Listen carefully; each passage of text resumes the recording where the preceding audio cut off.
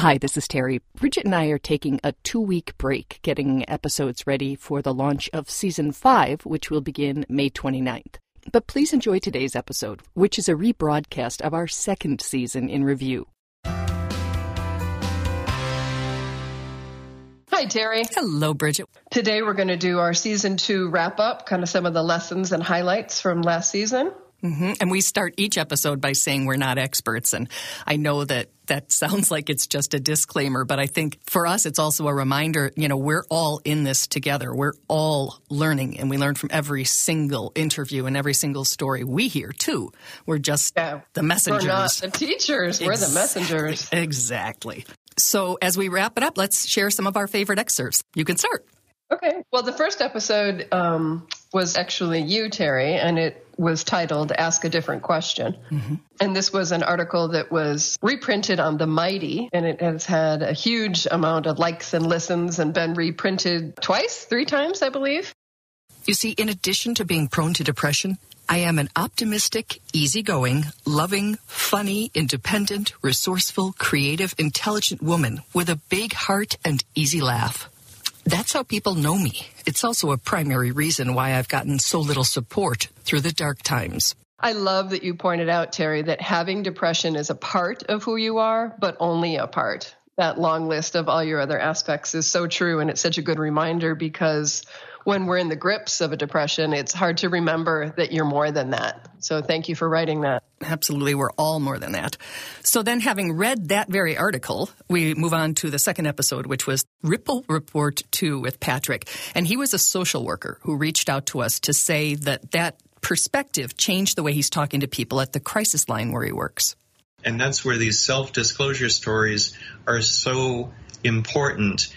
Instead of being mental illness, all of a sudden it's got a name to it, it's got a person to it, and that is what changes people's reactions to it, and that's what changes how we think about it. And ultimately it's got to result in better care systems, better access to mental health services, decreased stigma, and for more people to feel more comfortable to ask for help. The next one, we get to hear Liz talking. We called it Identifying and Managing Depression. And I really like Liz's story because she's just making it so obvious that sometimes we need help and sometimes we need to give help. I didn't know. It took somebody else to see this. And somebody else identified it for me and said, I think you have depression. And at that point I was like, I think you're right. This feels different. I like Liz's word choice where she says that antidepressants can level the playing field. It doesn't take the problems or the issues away, but it makes you be in a position where you're more resourceful and able to relate to what's happening differently. I hope you can get to the point where you can understand that this is not a failure on your part. If you can trust me, because I've been through this, you will feel better. I just saw her yesterday. And she's been on the antidepressants, and it levels the playing field. She's not any different. She's just more of herself without having to carry an extensive amount of baggage. And then Dr. Patrick Corrigan in our Fighting Stigma episode. I like this one because we can say it's important to talk and to share your stories, and we've just heard some examples. But to have a really prestigious and credible researcher confirm that was really nice. Education really doesn't work, which is a big shock. That's not just a cranky old professor saying it. It's really based on meta-analyses and a lot of other studies. What really leads to changing is face-to-face human interactions between people who struggle with a condition and everybody else who, for lack of a better word, we'll call the public. Specifically, interactions which communicate recovery, not just illness or struggles. You like to talk about on the way down story. So that is the challenges the person had with serious mental illness. And on the way up stories, which is despite those challenges, people recover. They should have goals they can achieve. They should be hopeful. And that's what the combining leads to the best message. Next, we have Perfectly Hidden Depression by Dr. Margaret Rutherford. She defines what perfectly hidden depression means, and she points out that just because you can sometimes hide your depression doesn't mean that that's working for you. I've used the metaphor frequently, other than shoving it back in the closet as far as you possibly can get it and trying to forget it's there. It's still having an impact on you, whether you know it or not. And gradually, the loneliness, exhaustion of keeping up that way of being is going to seep into the rest of your life. And you simply won't have as healthy and productive and happy a life as you could. You won't feel connected to people. The next episode, Terry, you're sharing your personal story with us, and it's called Depression Lies. Depression convinces me, in my own voice nonetheless, that whatever is bad will only get worse, and whatever could be better is no longer an available option. It's my own brain forming these toxic thoughts. And with a lifelong backstage pass to all things me, it has deadly aim. And then the next episode was called Offering and Asking for Support. And in it, Ben gave us some really good advice on the timing of support. I think that if you know that somebody often has issues with depression and anxiety or both, that if you, in a time where things are going well for them, have some sort of discussion about, hey, I'm here for you whenever that stuff happens, or like if you ever want to talk, or we can always do like a movie night with no questions asked or something like that. When someone's feeling good, I think that that's a lot more beneficial than coming in suddenly when someone's feeling depressed. And next we'll hear an excerpt from Duff the Psych about self-help. I like to think of depression kind of as a parasite because it does all of the things to you that it needs to keep itself strong.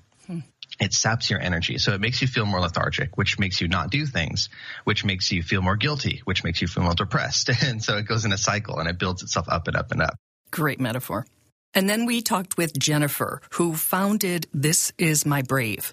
And she talked about two really common feelings for people with depression. I didn't have any friends or family members that I knew of that had experienced something similar. So it was a feeling of isolation and also fear. I feared that I would never get better. I feared that I would always be depressed and that I was always going to feel things in tones of gray. But once we got the right medicine, it was like I could feel my old self coming back. And that was really a relief. And next we hear from Mary talking about depression and the elderly. She shares her isolation and her surprise that depression came as an unwanted guest into her life. The average person like me doesn't like to admit to depression. I associate it with a weakening on my part when I should be coping better. Meanwhile, my low-grade depression messes up everything about how I feel about things now. Like, what does it really matter anyway? Or do I really have to get out there and try to enjoy things? What a way to live. And then we talked with Dr. Trivedi in the episode Research is Underway, and he really defined for us the difference between sad and depressed, as did two other experts in that episode if you haven't heard it.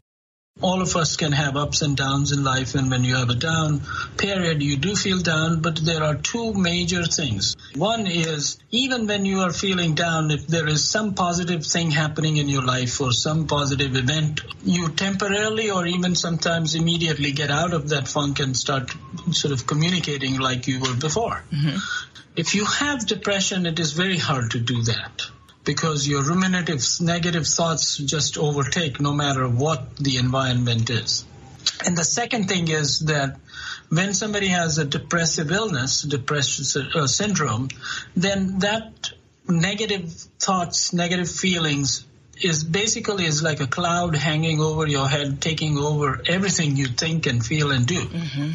So that it is much more expansive, much more covering all areas of your life. Next, we hear part 1 of Suicide Prevention with Dr. Barbara Moser. She brings up the reality that depression and suicide should be treated like other illnesses.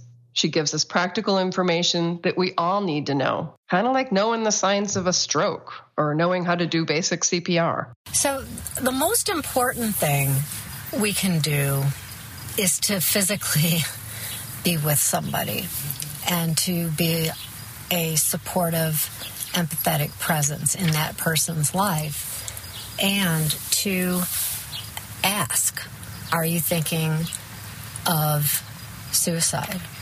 Are you thinking of killing yourself? And that bluntly. Because if you ask, for instance, are you thinking of hurting yourself? Right. Somebody may just say, no, I'm not thinking of hurting myself. Well, they may not be thinking of hurting themselves. They may be thinking of killing themselves. In my experience and in the training I've had in suicide prevention, the best way to ask is just to be very direct and say, are you thinking of suicide? And then in part 2 of that same series, Suicide Prevention, Dr. Moser continues not only giving us specific language for that difficult conversation, but also a really good way to have some support when you are having it if you are not trained or confident enough to go it alone. Don't leave them alone. Don't leave them alone. It's a huge commitment, but you have to be there. That's part of being a human being, is to be there for someone in that situation.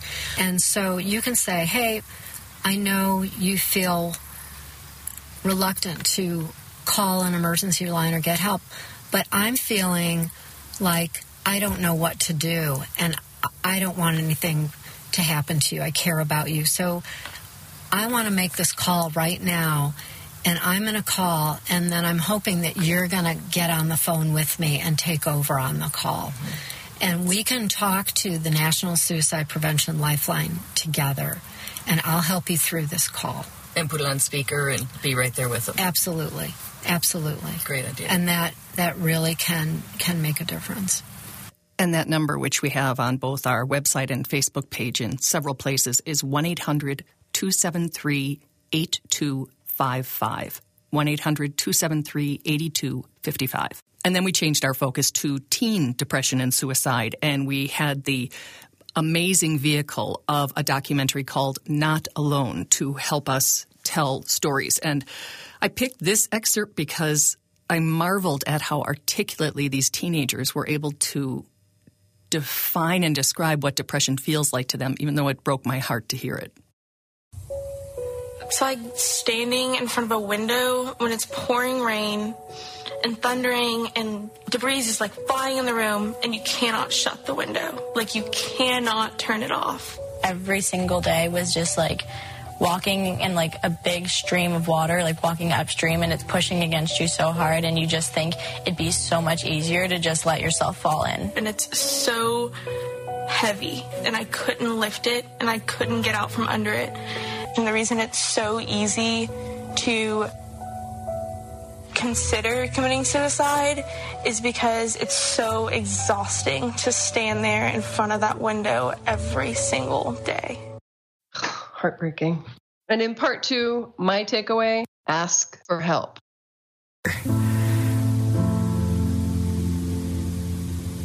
I'd known for a while that I should really say something because I couldn't stop these feelings on my own. One night, me and my mom were walking our dog, and it was over the summer, and I just got up the courage to just say, I think I need some help.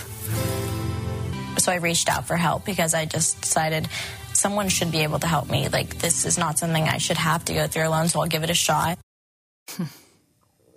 We recommend watching that documentary. It's a really good one, and it's available on several platforms. You just have to Google Not Alone teen documentary. So that's our summary of Season 2, and we have some great interviews coming up for Season 3, which starts next Tuesday. Feel free to reach out to us on our Facebook community, our webpage. If you have any suggestions on other aspects that you would find interesting to hear about regarding depression, let us know. And we encourage you to download and share any of the episodes you just heard about, or listen to them in their entirety on iTunes or SoundCloud or on our website, givingvoicetodepression.com. If any of the episodes really resonate with you, you can listen to them in their entirety where you're listening to this one, or on iTunes, SoundCloud, or a number of other places. Thanks again, and we'll be back soon.